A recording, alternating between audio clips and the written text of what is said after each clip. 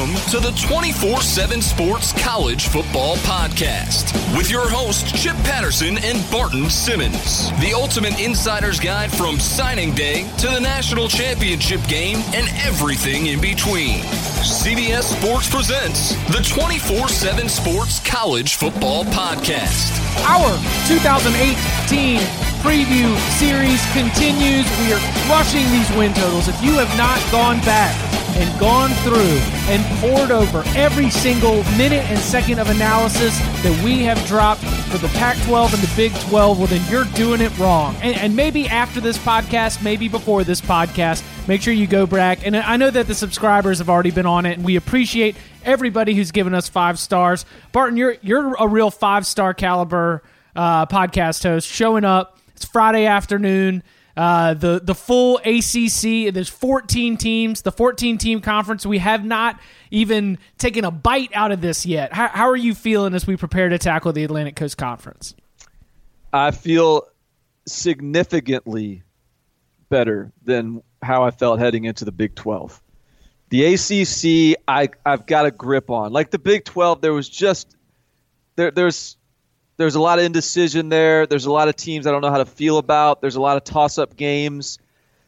The ACC, I feel like I've got a handle on who is overrated, underrated, undervalued, overvalued. I'm ready to crush this one. This is going to be a home run set of prognostications. A home run set of prognostications. So you say that you're coming out of this one maybe seeing more locks nominations than could before? Be some lock nominations out of this one. In fact, well, here's the thing, Chip. So I haven't even really looked at the win total numbers. I've just gone through the conference and predicted where I think their record falls, win by win, game by game. And I know that's like you don't have to predict win totals that way. You can just see where you can find value. But that was the way I kind of laid out my framework. And so as we go through this, and then literally right before you called, I glanced at the win totals, and there's some very clear distinction. There's some white meat that I found that I'm gonna take a big bite of. All right, well then let's ask the question everyone wants to know: how many games are y'all gonna win this fall? Count 'em up! Count 'em up! Count 'em up! How many games y'all gonna win this fall? How many games y'all gonna win this fall? And as we as we get into the Atlantic Coast Conference, we've been starting at the top, working our way down because obviously a lot of the headliners are going to be the teams that have the highest win totals, and also because, I mean, as we learned with Kansas, it's just, there's only but so much you can stretch out in the content when you're talking about a team of whether you're going over or under 2 or 3 wins. It's just not the most exciting thing to do. So we begin with the Clemson Tigers. Las Vegas, the Westgate, has set this number at 11. This is one of the most experienced groups and one of the most talented groups that Dabo Swinney has ever had as head coach at Clemson. They've got 61 returning lettermen. They've got 17 returning starters. Christian Wilkins has already set the bar. He says that we want to be the best Clemson defense ever. And 11 wins reflects national championship expectations. Barton, how are you feeling about this one? First of all, my wife is going to get a little bit weirded out if I keep on saying, how many wins you going to get this fall in the shower? Just like that's the great thing about your jingles is they stick, which makes them great jingles. I appreciate that. So, yeah. So I'm on the over. Like I'm not going to be the one to predict that Clemson wins less than 11 games. No. Sure. Yeah, it could happen, but who's making that bet? Like, I want to meet you, and I want to learn why you feel like that's a good use of your money, is to bet that one of arguably the best, like, as this season progresses, like we need to get to the season because the more we have to preseason talk, I feel like the more this Clemson defense is going to get built up to the point where it's like this mythical group that we've lost any real context of how good they actually are. But what I was about to say was this could be one of the best defensive lines ever. Yeah. And so that if you want to be a national champion, that's probably the number one positional unit that I would pick for like give me the best ever.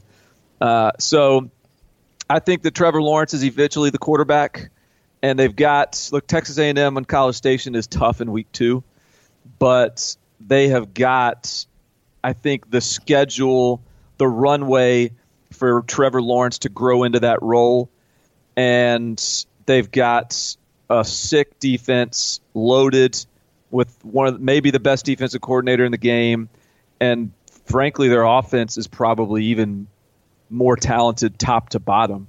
When you talk about Travis Etienne at running back, a lot of their offensive line back, including Mitch Hyatt, Sean Pollard, John Simpson stepping in is really good at guards. They've got T. Higgins is about to be a breakout star in college football. Absolutely. So what do you want? What if this isn't an over 11 pick? What does an over 11 win team look like? You know what I mean? Like I don't know how you can just say this. Yeah, give me 10 wins. Yeah, and this is again where if you want to ask me what the floor is for Clemson, I think it's a push at 11-1. I think it's Clemson losing. I mean, they lost to Syracuse. They lost to Pittsburgh the year before that. The Clemson Tigers are not a model of perfection, but in terms of having everything that you need to win the ACC and to compete for a national championship in the college football playoff, if Clemson's not competing for the national championship in the college football playoff, something went horribly wrong. And the thing that I love about the way this team is built, like you mentioned, Travis Etienne, T. Higgins, Trevor Lawrence, solid offensive line. Like Clemson's been recruiting at a high level and developing well on offense. It feels like the kind of team that can go out there and win a game with defense like 24-20 if it has to. It feels like the kind of team where because they remember the way that Clemson played Auburn.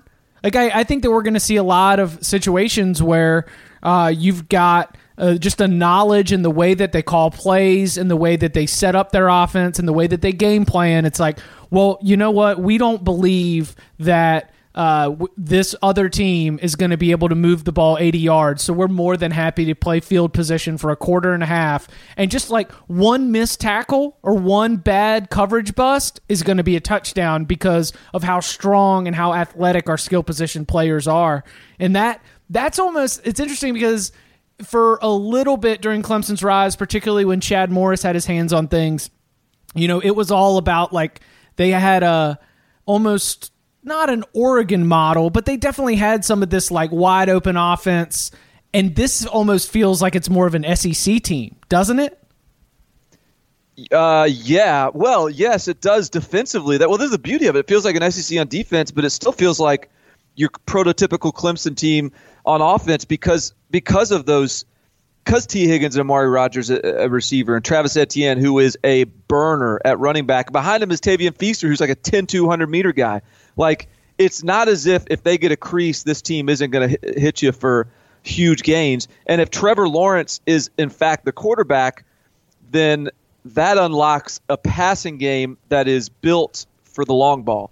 And so I think you have a great point in that, like, both of these sides of the ball are so good that you can have games where one side isn't clicking and the other side will compensate. And beyond that, I don't like it. While I think the ACC is good, I don't see juggernauts on this schedule. So if you got to really all right, they go to Florida State, who's Florida State's talented, and they'll be good. But that'll be the Auburn game. That'll be the game where it's like really, really close, but there's just this confidence the entire time that they're going to be able to go out there and it's like, well, you know what? James Blackman or DeAndre Francois, like there'll be a point in the third or fourth quarter where like Christian Wilkins, Dexter Lawrence, and Cleveland Farrell are like they're not going to get another first down, and you know what? They won't. But my point is, like, if you're beating Georgia Tech by 20 and Syracuse by 21 and Wake Forest by 18 and then NC State by 17, and look, I mean, they lost to Syracuse last year. I'm not saying that's a given that all those, but you feel like they're going to be significant favorites in all those games. Then you get to Florida State, and this is the game you're all loading up for and focused on and zeroed in on. It makes that, like, you're not going through an Auburn and LSU and a Mississippi State, and then all of a sudden you got to play Florida State. Like, I just think this sets up for them to be able to handle whatever thrown in front of them. And I think, and I just look again, Trevor Lawrence has a chance to make this roster a lot more dangerous offensively than it was last year. So just someone pitch me on the downside to playing the over. There is none. There's no, like, what do you are going to be setting yourself up for a lot of misery if you're going into, if you think you're going to be catching, if you think that's the contrarian play, well, then it's going to be a slow bleed before you finally sit there and watch your ticket go kerplunk in late November. Yeah, you're sitting there down the home stretch with at BC, Duke, and South Carolina, looking for them to lose 2. Like, good luck. Yeah. All right, so we're both confidently feeling over, and again, I will entertain a push to over if you don't want to get this ticket, but from our perspective as so-called professionals who are picking this, there is 0% of me that advises you taking the under. How many games y'all gonna win this fall? We move from the defending Atlantic Division champions to the defending Coastal Division champions, the Miami Hurricanes. Fantastic start, exciting start. Injury issues really crept up, and down the stretch you had a little bit of a disappointing finish. Boston College. Then that was followed by an ACC championship game where defensively it felt like they were there. Offensively, they didn't stand a chance against Clemson. And then Wisconsin runs all over them in the bowl game. 10 regular season wins is where we're picking this. You have an interesting note that Barton dropped on the podcast. And if you haven't gone back to listen to some of our conversations over the summer, Barton, you are entertaining the idea that there could be a true freshman here at quarterback. Has that changed at all since we talked recently? And what's your view on the Hurricanes? It has not changed. I think the best quarterback on the roster is the true freshman. Whether they're comfortable throwing him in there, I don't know. I doubt he's the starter against LSU. But by the time they're rolling around to Florida State, he may have worked himself into that job. Jaron Williams, his name, he's out of Georgia. He was an early enrollee. So keep an eye on that. I think Malik Rozier is good enough to win them every game they play. I mean, he's good enough, I think. I just don't think he's their best option. And N'Kosi Perry's probably the most talented kid. He just is not. I don't think he's got the same grasp and not the same quarterback mind as Jaron Williams to me. So here's where I'm at with Miami. I've got them push, but I'm saying push to over because my 2 losses on this schedule are, and look, there's a couple swing games. I think Florida State's a swing game. I've got them winning that one. That could certainly be a loss too.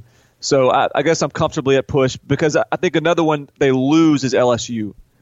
That's in Arlington, sort of in LSU's backyard.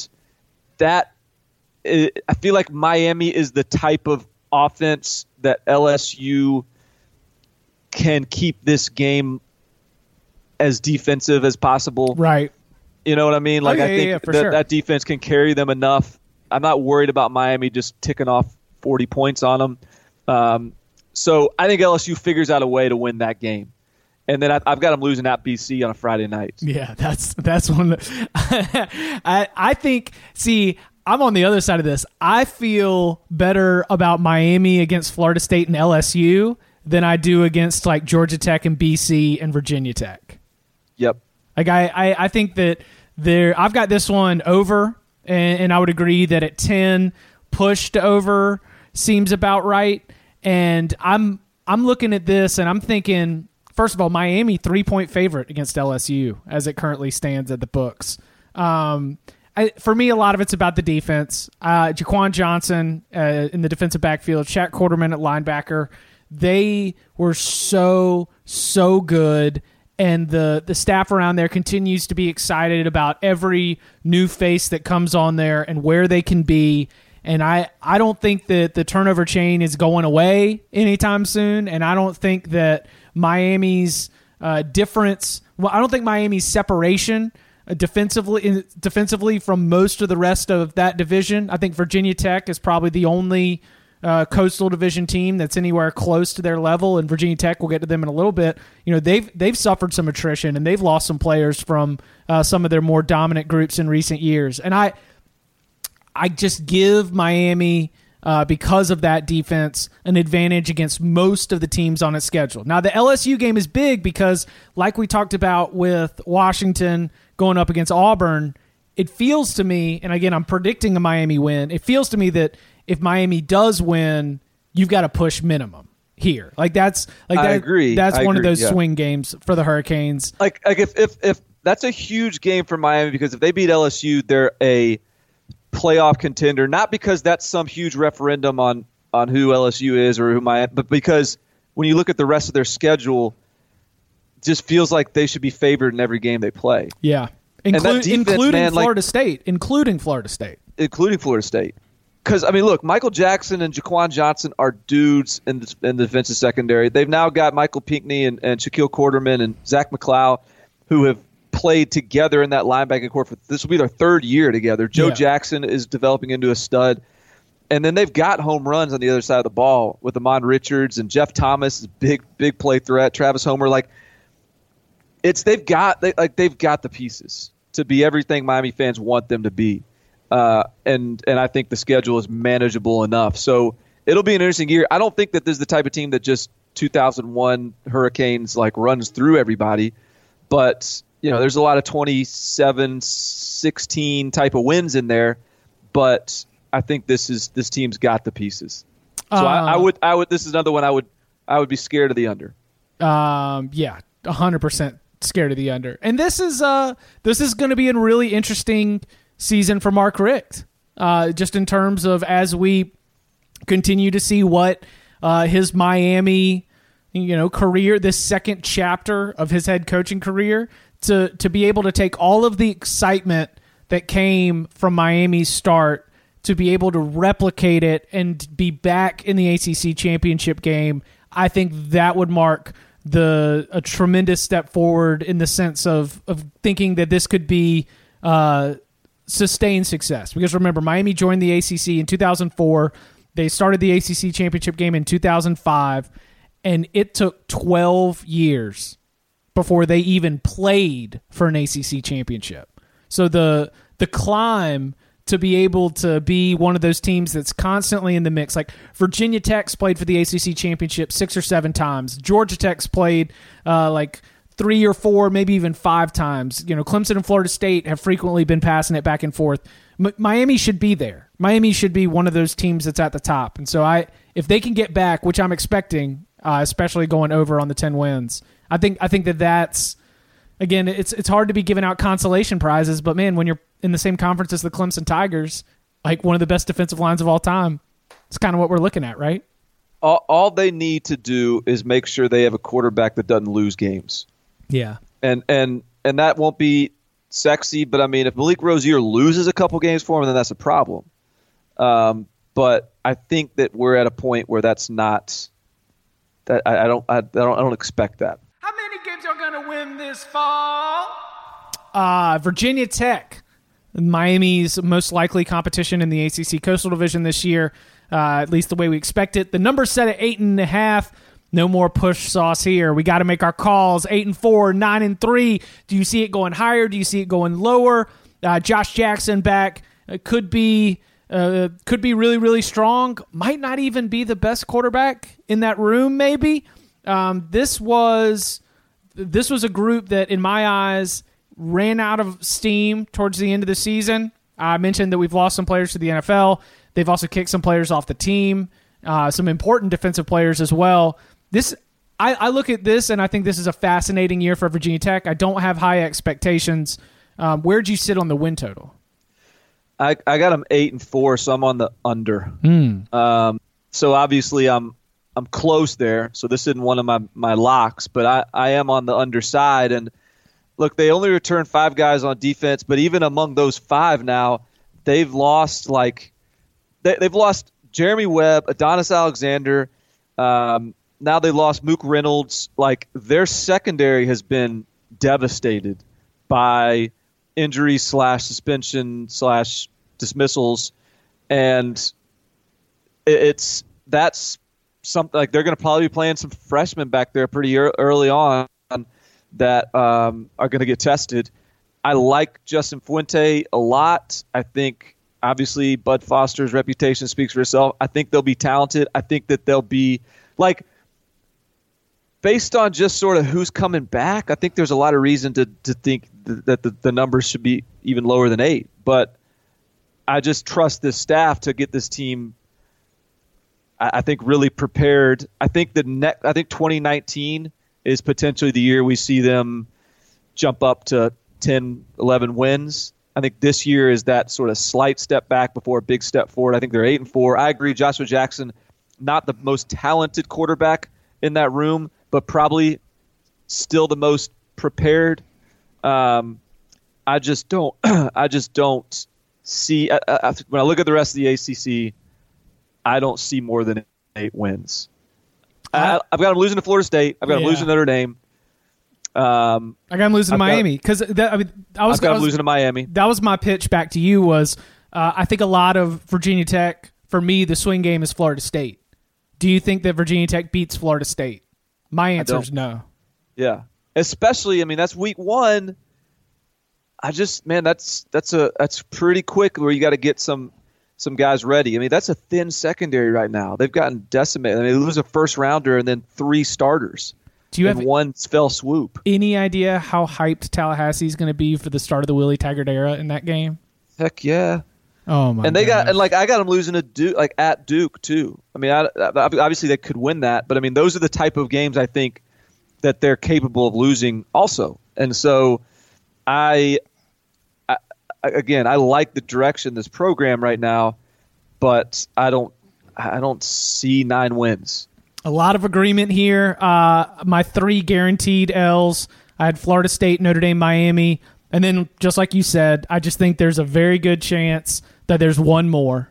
I don't see enough separation. The separation that I see from Clemson and Miami to the rest of the teams on their schedule just isn't there with Virginia Tech. So I think there's some that's the smart pick. You got to go under. It's not going to be a bad season, but it's just not going to be. It's not going to even sniff a 10-win season, I don't think. Yep. Count them out. All right, let's go. What do we have next? I think it's Florida State. Florida State, 7.5 wins. I already said I've got Florida State picking up the W there, but it's still a really tough schedule. Yeah. I've got this is probably, I think this is one of the tougher ones to peg, because what is Florida State going to be? Like, part of my slow roll on Florida State, I'm a little surprised that number's that low, honestly. I would expect it 8.5, because I've got them at 8. I've got them 8-4. And I think, I was expecting to see an 8.5 number and be below it. But I'm above a 7.5 number because, man, they're still talented. Like, I do think Willie Taggart's reputation is not to come in and he's a little bit of a slow burn. His traditionally, it's taken him a couple. It took him a couple years at Western Kentucky. It took him a couple years at USF. Last year had some flashes at Oregon, but it wasn't some dramatic change. So I don't expect to see this dramatic change at Florida State. But at the same time, it wasn't a disaster. Last year was just this perfect confluence of circumstances that created a really disappointing year for a really talented team.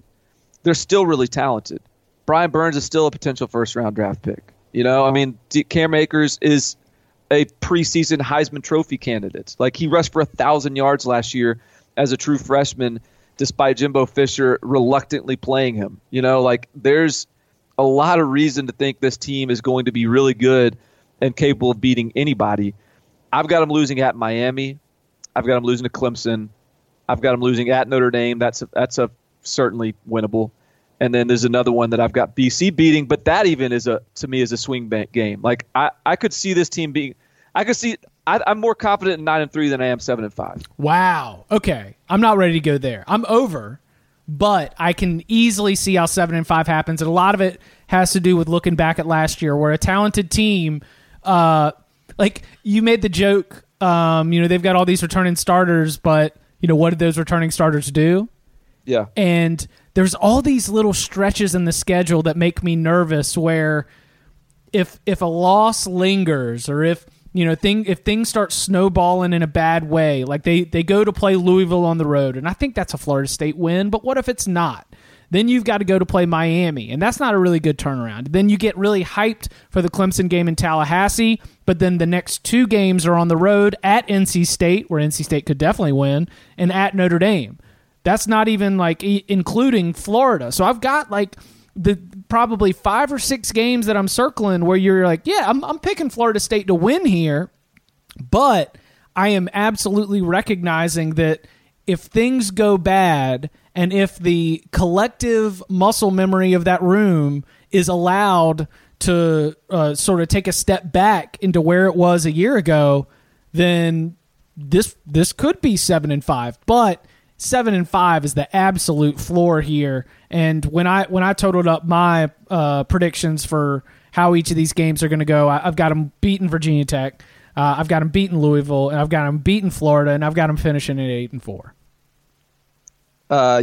Yep. So I mean, we're on the same page there. A lot of agreement so far. But look, I think we're both with an over here.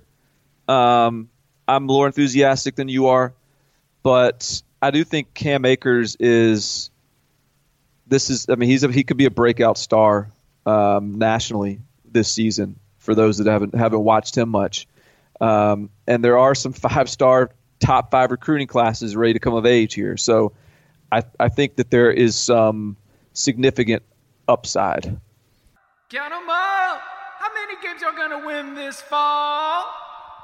The last time a team from the ACC Atlantic Division played Alabama in a season opener, Alabama crushed its quarterback and sent its season in a tailspin. Will the same thing happen to the Louisville Cardinals? Oh, this feels like the wrong year for Louisville to be opening up with Alabama. I don't think either of these teams envisioned this. All right, so what's their number? 7. Louisville's at 7. I've got this is like emphatic under to me. Emphatic? I'm push Yes. under. I mean, as give me your look at it. So I don't know why my confidence in Louisville has dropped off so significantly, and I will say, as I look at their defense in particular, I do see some names on there that I like. Like Brian Van Gorder? That's not one of them. But I think that to me speaks to the trajectory of Bobby Petrino. Like, that he doesn't understand that feels like a lazy hire. And that he doesn't understand that that's not a good hire, I think is damning on him. That he didn't understand that Peter Sirmon last year probably wasn't the best hire. That Mississippi State was getting rid of him and taking Louisville's DC. Why would that trade make sense? I think that the stock is trending in the wrong direction. Lamar Jackson was obviously kind of everything to this offense, and while I haven't seen Juwan pass since high school, I know heading into college he had a long way to go. He's talented and he's got a lot of upside, but he had a long way to go as he left college and after he left high school, and he's got 238 yards of passing for his career right now. This is one of those deals where if we're calling a lot of these teams in the ACC similar, and I think I am, this is another conference that feels like beyond Clemson and maybe Miami, there's a lot of There's not a lot of difference between the third team and the last. So someone is going to be surprising, is going to have a surprisingly small win total. This feels like a team is a candidate for that. So I've got them at under 7. I project anywhere from 4 to 5 wins. This is where the first step back for Louisville since joining the ACC. I think this is where it comes, where if they were still in the Big East or if they were in the American Athletic Conference, there would be a few more gimmies on the schedule to help a season where you're kind of in transition, where you're just going to have to figure some things out on the fly in the middle of the season. But you start with Alabama. There's no time to figure things out on the fly. And here's what I got.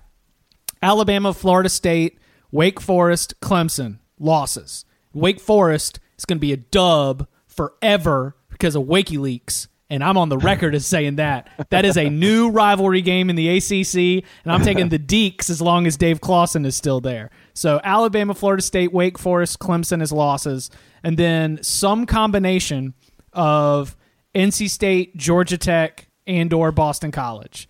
If it's all 3 of those, they're 5-7. If it's 2 of those, 6-6. And even if it's one of those, which I think is bare minimum, that's still a push. So I'm at push under, and I'm looking around and thinking that. So I guess that leaves just Syracuse and some non-cons as some of the only games I feel okay about. Yeah, there's, to me, as much as I think the under is a safe play, like I can't fathom 8 wins. I just can't. I don't see it. It's not on there. It's not the schedule I'm looking at. Unless there's another schedule somewhere. There's not 8 wins on this. That's a good. I need to clip that. I might need to have another edition of the win totals featuring Barton Simmons, the remix.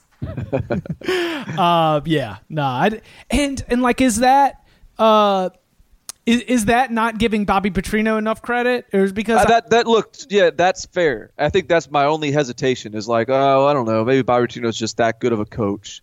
Like, are you really going to bet against this great coach? But we've been force fed that for a while, and I'm not saying it's not true, but I'm not, I don't know, like he just had the best player in college football for the past 2 years, and they didn't win more than 8 regular season games. But he also trotted out like 3 quarterbacks. Like Lamar's freshman year, he only was like finally allowed to get out there and be the guy near the end of the season. They had Reggie Bonifant, who ended up switching to sort of a running back skill position player, and then they had like one of the Bolins, and he was yanking them in and out all during the game. I mean, just the classic, all of the classic tendencies that you would expect from someone who you might allege to be an overcoacher. I feel like that was what we saw during Lamar's freshman season in 2000. I guess that would be 15. They still won 5 conference games and finished 8-5. It's been a while since we've really seen some serious red-faced Bobby. We're going to see some red-faced Bobby this year. Yeah, we are. Count 'em out! All right, let's keep it in the ACC Atlantic. Next up is the NC State Wolfpack. This number's set at 7. This number feels right. Yeah, it does. That's what I got. I'm at 7. This is just, yeah, you're right. Like, it just feels like a 7-5 team. Dave Doran's sort of a 7-5, 8-4 coach. And as much as they lost up front defensively, they've still got some guys behind them. Guys like Darian Roseborough, time for them to step up. They still have Ryan Finley. Offensively, I like their wide receivers. Guys like Kelvin Harmon leading a group that seemed to really come of age last year. Almost most of them back, and that is, that's coming out of a situation where they were using Jalen Samuels and Nyheim Hines a little bit out of necessity at times. Eli Drinkwitz having to manufacture offense because they didn't have real game changers on the outside. So it's going to be a different look, but I think it can be an equally as efficient and productive offense. Defensively, I'm expecting a little bit of a step back. I mean, for example, when NC State played Clemson last year, it was an absolutely thrilling game. In fact, the last 2 NC State-Clemson games, NC State's played Clemson right down to the end. And last year, with Bradley Chubb and Contavious Street, and even Roseboro, as you mentioned, like that defensive line looked very much on par with Clemson's defensive line in that game in terms of the ability to be difference makers. That's just not going to be there, and that's where you just start totaling it up. My question, particularly about the schedule, is what'd you have for the West Virginia game?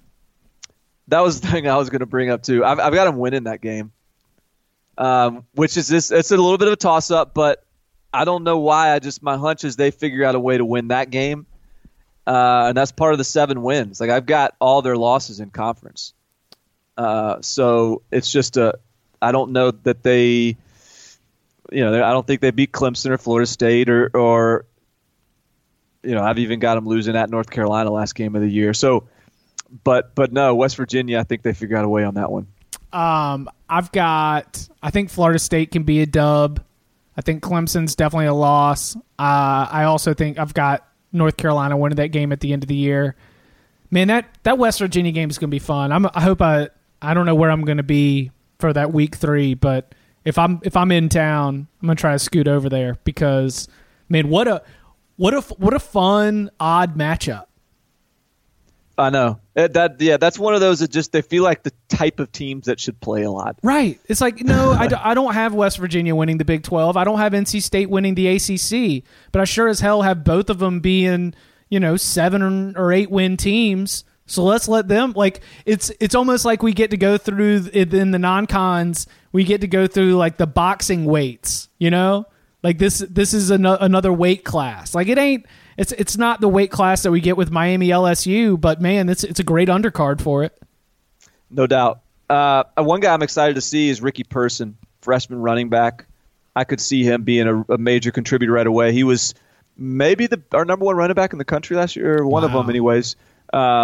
So it's always fun when NC State, gets these elite level guys because they'll win a couple of those elite battles every once in a while. So I could see that guy being an impact guy right away.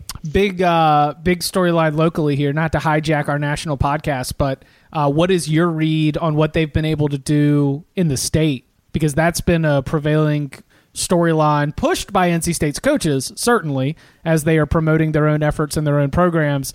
But as they've continued to roll in commitments from a lot of the top players, whether you're Larry Fedora, Dave Doran, or any of the coaches before them, it's always been about putting up that fence or building that wall or whatever you want to say. Do you see? Has that reached you? Is that storyline something that on the national level is resonating too? Yeah, and certainly, yeah, I think the key is not only winning the state, but beating. They won Peyton Wilson, who was an in-state guy. They beat out the Notre Dames and the national powers of the world for a guy like that. Ricky Person, same thing. So they're getting their fair share. They're not dominating the state, but when they're winning some of those guys that could go anywhere in the country and they choose to stay home, then I think that's important. So this is a staff, and they always evaluate really well and develop really well too. So that's probably a program like NC State as important as anything. Count 'em up! Duke's number set at 6.5. When you look at the schedule for Duke, 6.5 feels like a high number from what you'd expect to see from Las Vegas. What you tell me, Duke? I've got my take is you go first. Okay, I think Daniel Jones has NFL talent, and he's a third-year starter, and I think he's going to have a fantastic season. I think that they've got some skill players on the outside that let him down a little bit last year, and that's going to be the challenge for the staff to make sure that we don't have as many drops, to make sure that the running game is going to be consistent. I think the offensive line is a valuable, like that's a question. If you wanted to pick the under on Duke and say, I don't think they have the offensive line to go and win 7 games, if that's what you want to hang your hat on, that's fine. But I'm putting it on the defensive line. I think Duke's defensive line is going to be as good, if not the best, that it's been in the last 5, 6, or 7 years, where we're going to look at that group in key moments, in fourth quarters, and we're going to be like, wow, that group is able to, Duke should not have, according to, the idea of it being, small private school, like you would not expect Duke football to be out here with a defensive line that can go and create stops that win ball games. But I'm really excited about the defense. I think that everything coming out of Durham and from the coaching staff seems to indicate that when the switch flipped last year, there was almost like an adjustment, and everything has been positive since then. They changed up some of the responsibilities on the coaching staff. They previously were like always the first ones into spring practice. They switched up their spring, and Cutcliffe came out of spring. I mean, everybody's confident, but David Cutcliffe is a no BS coach. Like when you talk to him, he'll tell you what his concerns are, and his concerns are on the offensive line. It's not defensively. He feels really good about it, and so I've got David Cutcliffe. I've got a 3-year starter with NFL talent. And I've got higher than usual expectations for the defense. I've got this Duke over. Chip, I got him at 9-3. Woo-hoo-hoo! Yes. I mean, I just sort of stumbled into 9-3 though. Yeah, you just started adding them up. I look up and all of a sudden, they're 9-3. Like I've got them starting the season 7-0. Okay, but so that means I don't think at Baylor, at Northwestern, and against Army, any one of those could be losses. Right. I've got them as wins, but any one of them could be losses. And that's kind of that's where I think when you look at the schedule, this feels like a high total from what Vegas would think about Duke in terms of the usual perception of Duke, where if you're going to be playing 3 quality teams in the Duke's walked out here before playing Western Carolina, Georgia Southern, they've loaded up with the cupcakes, and that's not this team. So it's almost like with a different schedule, I could see this being a 9 or 10 win team. But man, so you just mentioned how much you like their defensive line. Well, all right, they also have Joe Giles Harris and Ben Humphreys and linebacker who are studs. Joe Giles Harris is one of the best linebackers in the country. Mark Gilbert is a dude at cornerback. Daniel Jones, maybe people don't realize it, but look, am I wrong in saying that they think he's a potential first-round draft pick? Correct. No, they do. And they know what a first-round draft pick looks like at quarterback. And they've got 7 of their top 8 receivers returning. It is as much as I've sort of stumbled into 9-3, I'm not ashamed of it. I'll say it proudly. I think I've got him at 9. Well, no, that's not proudly. I'll say it surprisingly, I've got him at 9-3. But I don't know, man. I think that this is a team that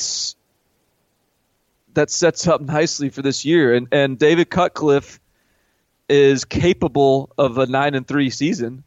They were 4-8 2 years ago, but they trended back up last year, and this is the next step up. And that's, they were 10-4 in 2013. I'm okay with it. I'm picking 9-3, and I'm okay with it. I'm not picking 9-3. At Clemson and at Miami, I'm getting losses, handing out the L's, and in the same way that, if I'm going to come out and say that Virginia Tech is not beyond dropping a head scratcher to a division opponent, Duke's in the same bucket. And so at Clemson, at Miami, Northwestern, Baylor, Army, North Carolina, Georgia Tech. They're all losable. I get it. I agree with that. I think that's where I get it. It's the fact that I've got 2 off the bat that I'm willing to chalk up as L's. Gets me a little bit closer to feeling like 7 wins I feel very good about, and it might be a lock. I don't know now that I know that you're all in, but it's like I'm much more operating in the 7 to 8 win region for the Blue Devils this year. Like I kind of like the way I approached it without being influenced by the win total, because I was shocked when I looked up and Duke was 6.5. Like this is 7.5 at minimum feels right here, but we'll see. Count 'em out. Let's take it to 6. 6 wins is the number for Syracuse, and it's a tough number because this is a year where I think there's a lot of expectation that Dino Babers is going to be able to flip the switch, and we saw them be able to take down Clemson a year ago. They know that they are very, very close to the vision. Close your eyes for me. Visualize this. You're in the Carrier Dome. The house is filled. The feeling is electric. The noise is deafening. You have a defense that is relentless.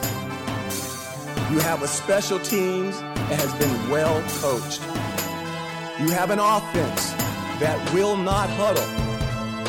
And you have a game that's faster than you've ever seen on turf. Open your eyes. That's going to be a reality. That's going to be Syracuse football.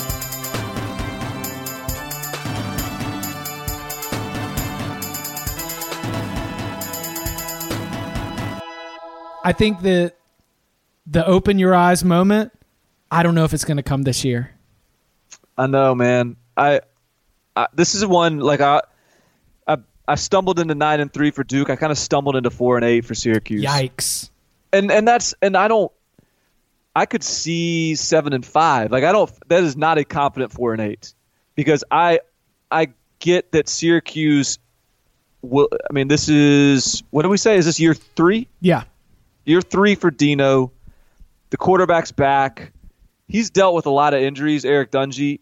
If he can stay healthy, they'll be a lot better than if he deals with those injuries again. I mean, they did lose Steve Ishmael and Irvin Phillips, who were beasts on the outside.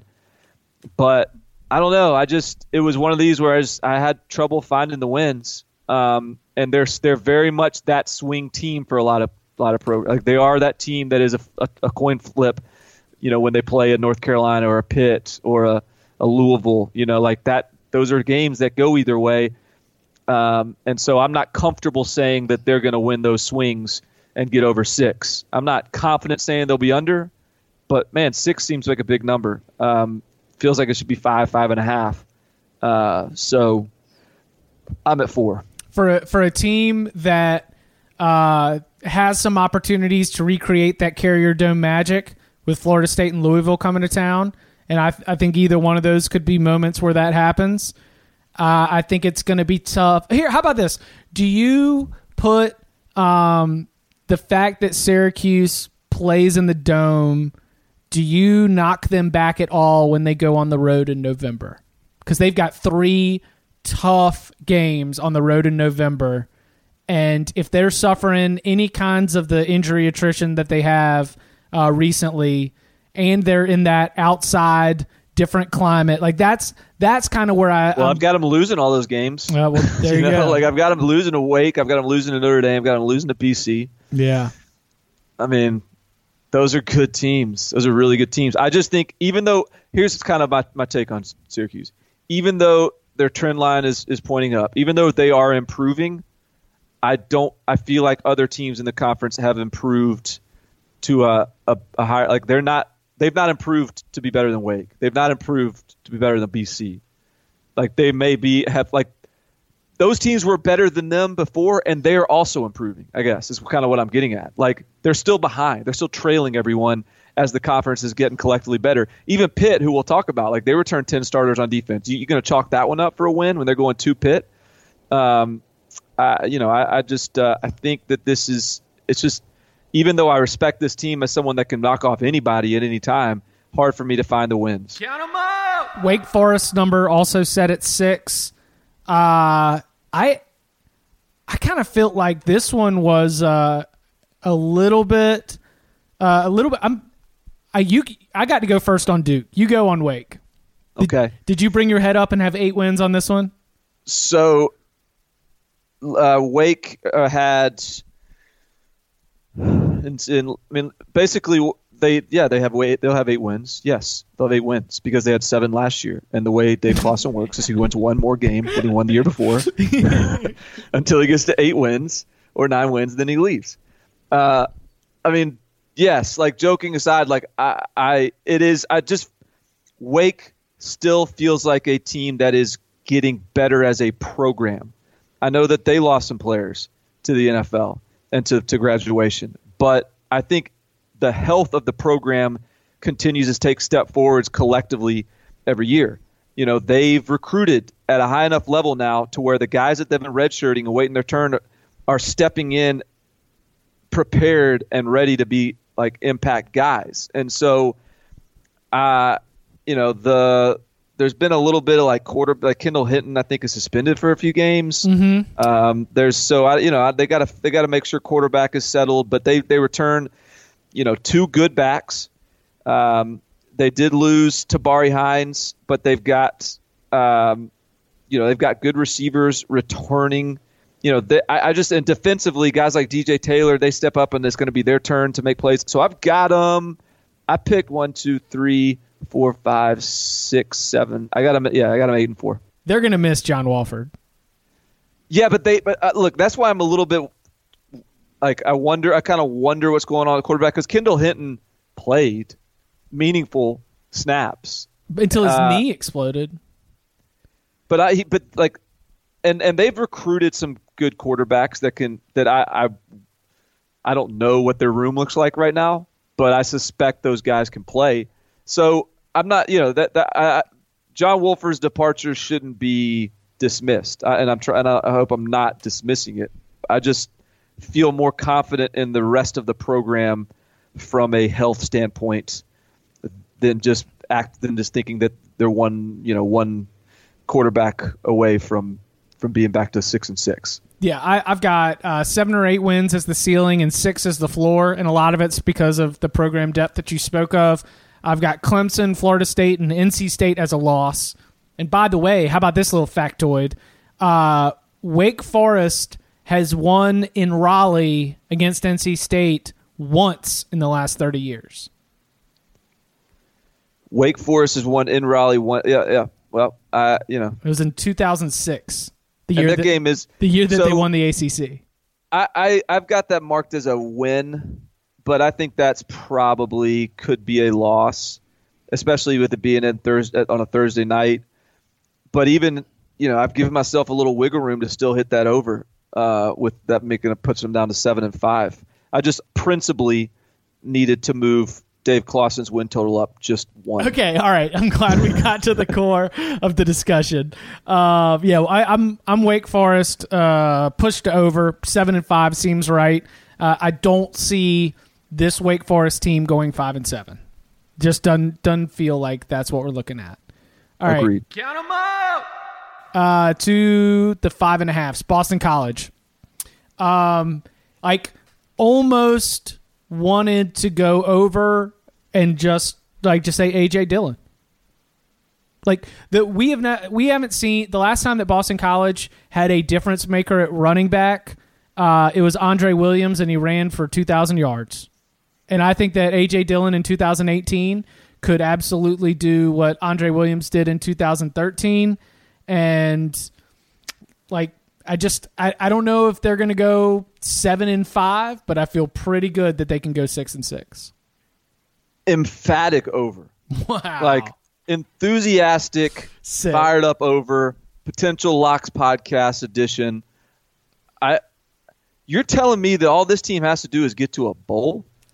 With 10 offensive starters returning, a Heisman Trophy candidate, A.J. Dillon, who was a stud, arguably the best running back in college football when he finally got the full workload. This team is They've got a lot of defensive talent. Like, this is the best Steve Addazio team he's had. And all they have to do is get to a bowl to hit the over. I mean, I know quarterback continues to be this sort of uncertainty, but I mean, Tommy Sweeney's a good tight end.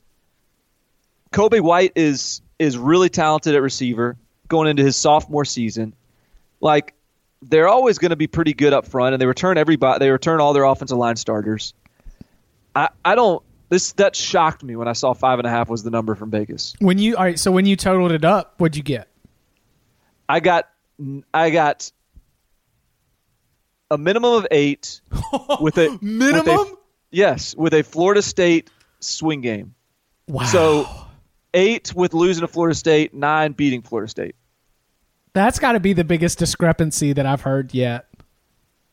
It's the biggest discrepancy that I've had yet. Market inefficiency alert. We have market inefficiency alert. The Boston College, that might be an early season principle for point spreads.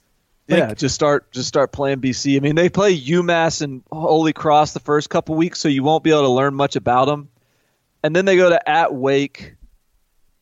Like, I mean, they're still going to win ugly. Like, there's still going to be games when you're looking at BC and it's just like you're just sort of grossed out. But they still are going to win. I've got them beating Miami. That's Friday night. That's not that crazy. Chestnut Hill. Isn't that that's Miami's one conference loss that I've got Miami. And is that still Thanksgiving weekend? Like the Friday after Thanksgiving? No, I don't. No, it's still Friday, late October. Okay, still Friday night in Chestnut Hill. Go talk to USC. That thing can go sideways real quick. That's right. Wow. It'll be a little nippy. It'll be a little nippy for those Hurricanes. That's like I said, I didn't know what the number was, and I look up and I'm like, all right, I'm talking 8 or 9 wins, and you're telling me they just got to get to a bowl. Lock it up. Let's go. Count them up. Georgia Tech's number also set at 5.5. I mentioned this before. Usually when everybody is down on Georgia Tech is when Paul Johnson all of a sudden puts together a 7-5 season where he was 6-2 in conference play and still ends up playing for the ACC championship game. I am looking at a potential 1-3 start for the Yellow Jackets coming out of the gate. So, definitely potential. And then, you throw on the Georgia game at the end of the year. We're down to 4 losses. You say maybe they're going to they've got at least, in my opinion, 5 losses for sure. I'm looking at a 7-win ceiling. 5, and so where you are? What's your pick? I'm under here, by the way. What's their number? What's the Georgia Tech number? 5.5. Yeah, I've got them at 5. So I'm under. South Florida in week 2. Yeah, and I could see them winning. I actually pencil them in for winning that, even though acknowledging that's a very clear loss opportunity too. But I snuck them a win in somewhere later down the road. But it's just, I don't know. Last year was an enthusiastic over, if I remember correctly. And so I'm sort of shook after last year. And even after week 1, the way they played Tennessee, and they should have won that game. But I mean, it could have, they almost beat Miami. They lost by 1 point to Miami. They lost by 2 touchdowns to Clemson. They lost by, they barely lost to Virginia. It's just a weird team. Don't bet on this team. Yeah. Don't bet on Georgia Tech. Because at some point the Paul Johnson magic is going to run out. I guess, but does he have a little bit of just the Bill Snyder to where he could just go on indefinitely? Where it's all it is the system. It doesn't even matter who they recruit. They don't even try to recruit. They just bring guys in and just run them through their system. And so I'm not convinced that Paul Johnson is going to start winning 2 games a year anytime soon. I just think it's, hey, they'll be, if they're 4-8, they'll be 5 plays away from 8-4. You know what I mean? Like it doesn't. It's. I'm not comfortable with the variables here at Georgia Tech, so I picked under, but I am not recommending you play Georgia Tech after Paul Johnson. We were so high on him all last year, and then he gives us 5 wins. Yeah. I've got another 5-win season the way I total it up, and man, but they got Taquan Marshall back at quarterback, who looked really good against Tennessee. Sure, he's good. He's good. But I mean, what are you gonna do? What are you gonna? I'm not gonna pretend to be able to predict Georgia Tech. I'm just not. I'm not gonna play that role. You can't make me wear that hat, Chip. Count 'em out. Pittsburgh also set at 5.5, and this is the point in the exercise where Pittsburgh was on the down end of a lot more of these swing games for other teams as I was going through the process. Then it feel like I'm looking at Pittsburgh, and I don't think that this is going to be a 5-7 team. Is this number 5.5 too? Yeah, this number's 5.5 too. But Yeah. Penn State, UCF, and Notre Dame out of conference, and then as I mentioned, I've just got them on the losing end of some swing games elsewhere. If I'm going to have any kind of integrity about this evaluation and about this process, I've got to stick to my guns. If I've got Boston College beating Pitt, I can't all of a sudden count it as a win for Pitt. So I think Pitt will be better. I think that they need to fix quarterback for sure, but man, I'm going under at 5.5. Okay, I'm in the same predicament because I went through the schedule and Pitt was one of the back end teams that I looked at, and here I am and I'm looking back and I've got all these L's next to Pitt, and I don't think they're as bad as I've got their record. Right. I got them winning like 3 games, and I'm like, that's not who this isn't a 3-win quality team. But I do think they've got Penn State and Notre Dame out of conference. That stings. They've got at Miami. UCF. They got UCF. That's brutal. God, that's brutal. And so my thing with Pitt is I guess I'm going to have to take the under again, like you said, just because you just kind of if that's the way things have fallen, is the way they've fallen. But I don't like the pick because Pitt has we're year 4 with Narduzzi, and we've long sort of been told, hey, it takes a couple years for this defense to get implemented, and they've had all these quarterback issues. Well, now all of a sudden they got 9 starters coming back on defense, and they're quality guys, and they've got Kenny Pickett, a sophomore quarterback who they started last year who they played last year, even knowing that by playing Pickett they were going to send packing orders to the 2 guys above him in class. So Thomas McVitie and DiNucci bounce because they said, look, this kid's our guy. Kenny Pickett's our guy. And I think he is a legitimate answer at quarterback. Darren Hall's a solid running back. They've got Charles Reeves is a redshirt freshman who I'm fascinated by at tight end. But hey, man, I made my bet. I got to sleep in it. I got him under. But I'm if you want to take Pitt on the over, you're not going to hear an objection from me. Yeah, because all right, it's where do you stack Pitt up against its own division? Like best case scenario, number 4, maybe number 3, best case scenario, and then the cross division opponent is a road game at Wake Forest, and then as we mentioned, Penn State, UCF, and Notre Dame. I mean, it just you total them up too fast. That's really what it boils down to. So if you have 3 winnable non-conference games, then all of a sudden that adds not 3. Like most teams have 3 lock wins non-conference game and 1 tough one. Well, Pitt's got 3 games that they're going to be underdogs in, and they're a pretty good team, and so it makes it tough to hit that over. So, but man, I still think this is a pretty solid team. How many games y'all gonna win this fall? 5 wins is the number set for Larry Fedora and the North Carolina Tar Heels. There was an interesting comment from Larry. He said, learned a lot about our program last year, learned a lot about our fans, and I'm curious to here, either on or off the record, what he means by that, and learned a lot about, what we can be. He's very much preaching the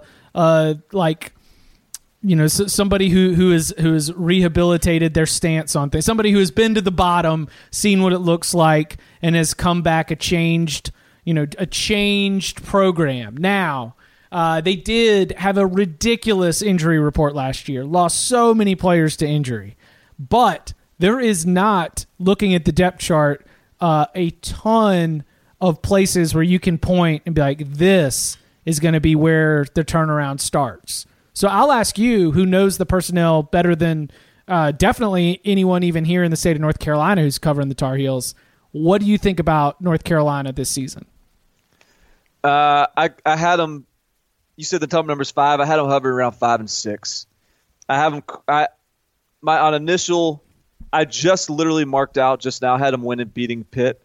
I just crossed that out and switched that to an L. I got to find Pitt more wins somewhere. So I got Pitt at 4, and I got UNC at 5 now. I just can't.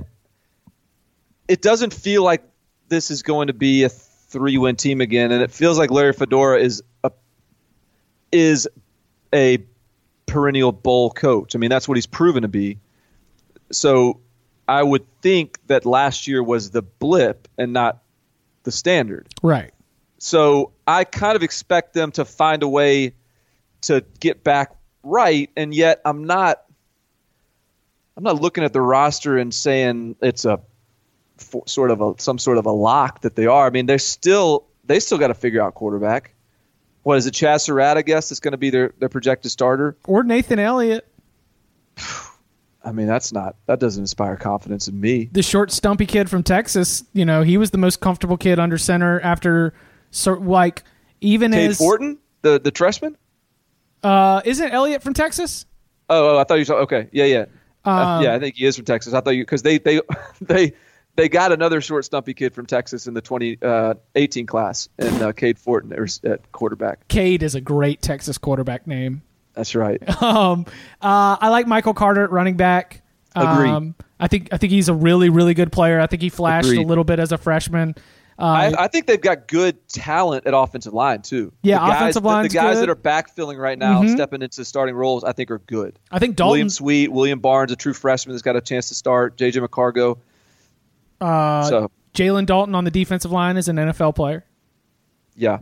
So they're there, and they got what, 3 starters returning on in the secondary. Some good ones among them. But again, I think this is just one of those teams.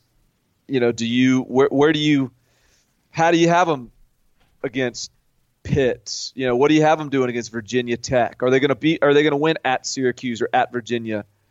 Are they going to beat Duke on the road? Are they going to beat NC State? They're just a lot of teams that just feel like they're just a tick better than North Carolina right now. I've got them beating Cal.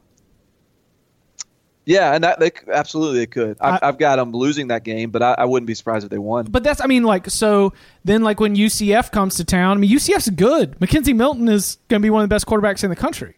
Right.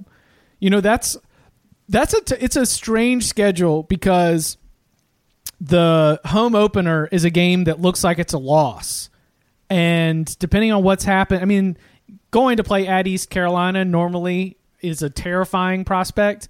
Right now, I think North Carolina probably uses that as a galvanizing moment, depending on what happens against Cal. But, that Pitt game I do have as a Carolina win. I've got loss to Miami, probable loss to Virginia Tech.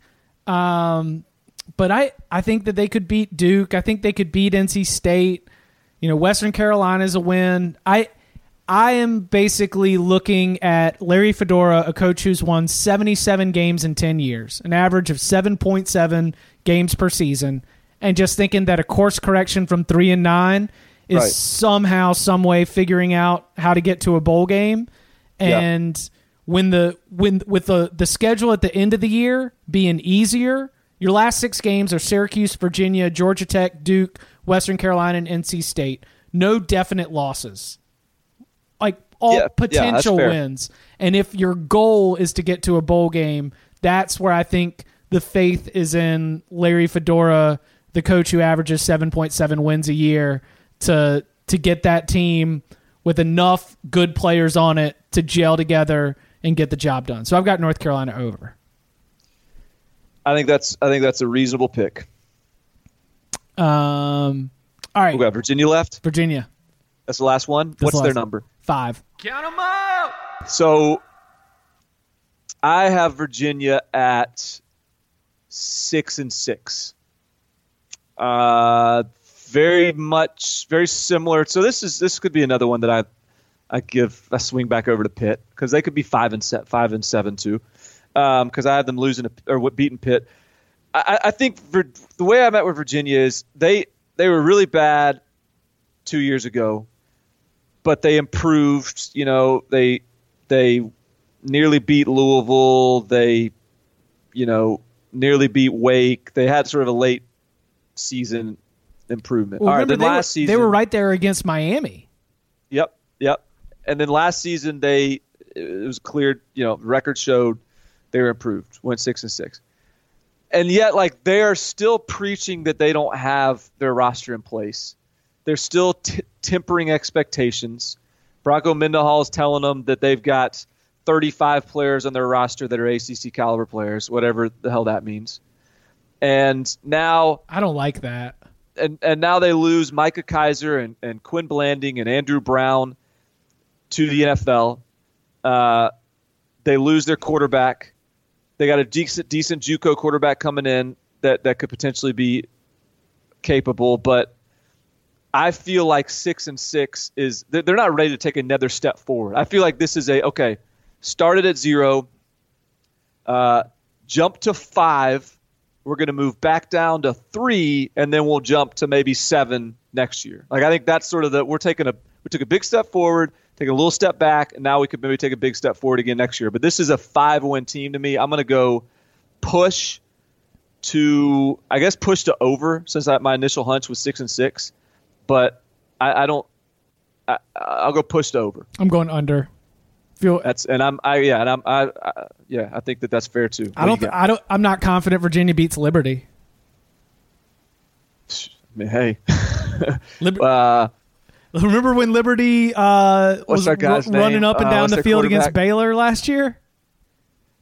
Yes, I do remember. They've got a quarterback that I love. Keep on talking, and I'll dig up his name. I've got Indiana as a loss. I've got Louisville as a loss. Buckshot Calvert. Got Buckshot. The Liberty quarterback. I've got Buckshot Calvert. Buckshot Calvert running up 400 yards of total offense in November against the Cavaliers. Yeah. Indiana, Louisville, NC State, Miami, North Carolina, Duke, Virginia Tech, maybe Liberty. I mean, I really quickly got to 5, 6, 7 losses. And that was even before I started to and you know what?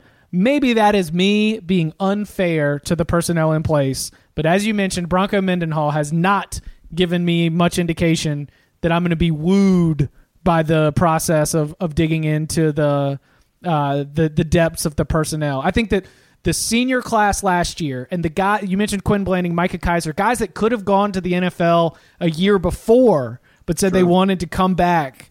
I think that was the breakthrough moment. And, they got to the bowl game, and that's awesome. But, man, Navy still ran up and down the field on them. Yep. Yeah. And I think that's a great point. What if those guys had left? All right, they're probably sitting at, instead of 6-6, they probably don't go to a bowl. And I don't know, maybe they just win 3 games last year. And then they're what? Now what's our perspective on what this season comes? I guess there's some other guys that maybe got a little more experience, but I think it's hard. It's hard to get excited about what this team will be this year with, compared to the rest of the ACC. I agree. All right, so push to under for the Virginia Cavaliers. Bronco Mendenhall. If you got any beef with it, come bring all your cattle and your farm animals on down, and we'll talk about it in person. We can enjoy a good chat. I feel all right. So we talked about what was your lingering thought from looking at the ACC? You mentioned that you felt good and it was where you had some of your strongest opinions, especially compared to the Big 12. What about the league as a whole? What stood out that maybe you learned or noticed from the process that was different? Oh gosh, that was different. I mean, I guess the fact that, like, to me, this could be a league that sort of flipped upside down. Besides Miami and Clemson, there's a lot of teams that seem to be, to me, capable of competing for division titles that, like, aren't teams that people are talking about. Like, there can be some non-traditional powers that make a pretty big splash this year. BC, Duke, to me, in my opinion. But I also think that this is a league that's not good enough to test Clemson in the same level that the SEC and the Big Ten might be able to. Yeah, I think that this is going to be a year where I find myself at times being an ACC homer and I don't care about carrying water, but I will find myself in these discussions, especially, the SEC and ACC sharing a footprint leads to a lot of finger pointing and a lot of name calling and pointing back and forth. I think there are going to be some teams this year. I think in the ACC, the competition will be fascinating. It might be a year where the ACC is not packing the top 25 with a lot of teams. Feels a little top heavy. I could see a lot of shifting in and out from, like, the 20 to 25 range. Right. A lot of ACC teams jockeying for those last 5 spots in the top 25. Like Clemson, I think, is going to be in the top 5 all year. Miami probably in the top 10, top 15. And then it's going to be tough after that. We'll see. Probably Florida State starts here at 21 or something. Something like that. No doubt. We'll see. He is Barton Simmons. You can follow him on Twitter at Barton Simmons. You can follow me at Chip_Patterson. Make sure that you subscribe to the 24/7 Sports College Football Podcast. We're going to keep it coming. We got the Big Ten win totals next, SEC after that. Subscribers always are the ones that are going to be able to find them first. So, Barton, thank you very much. Reserve.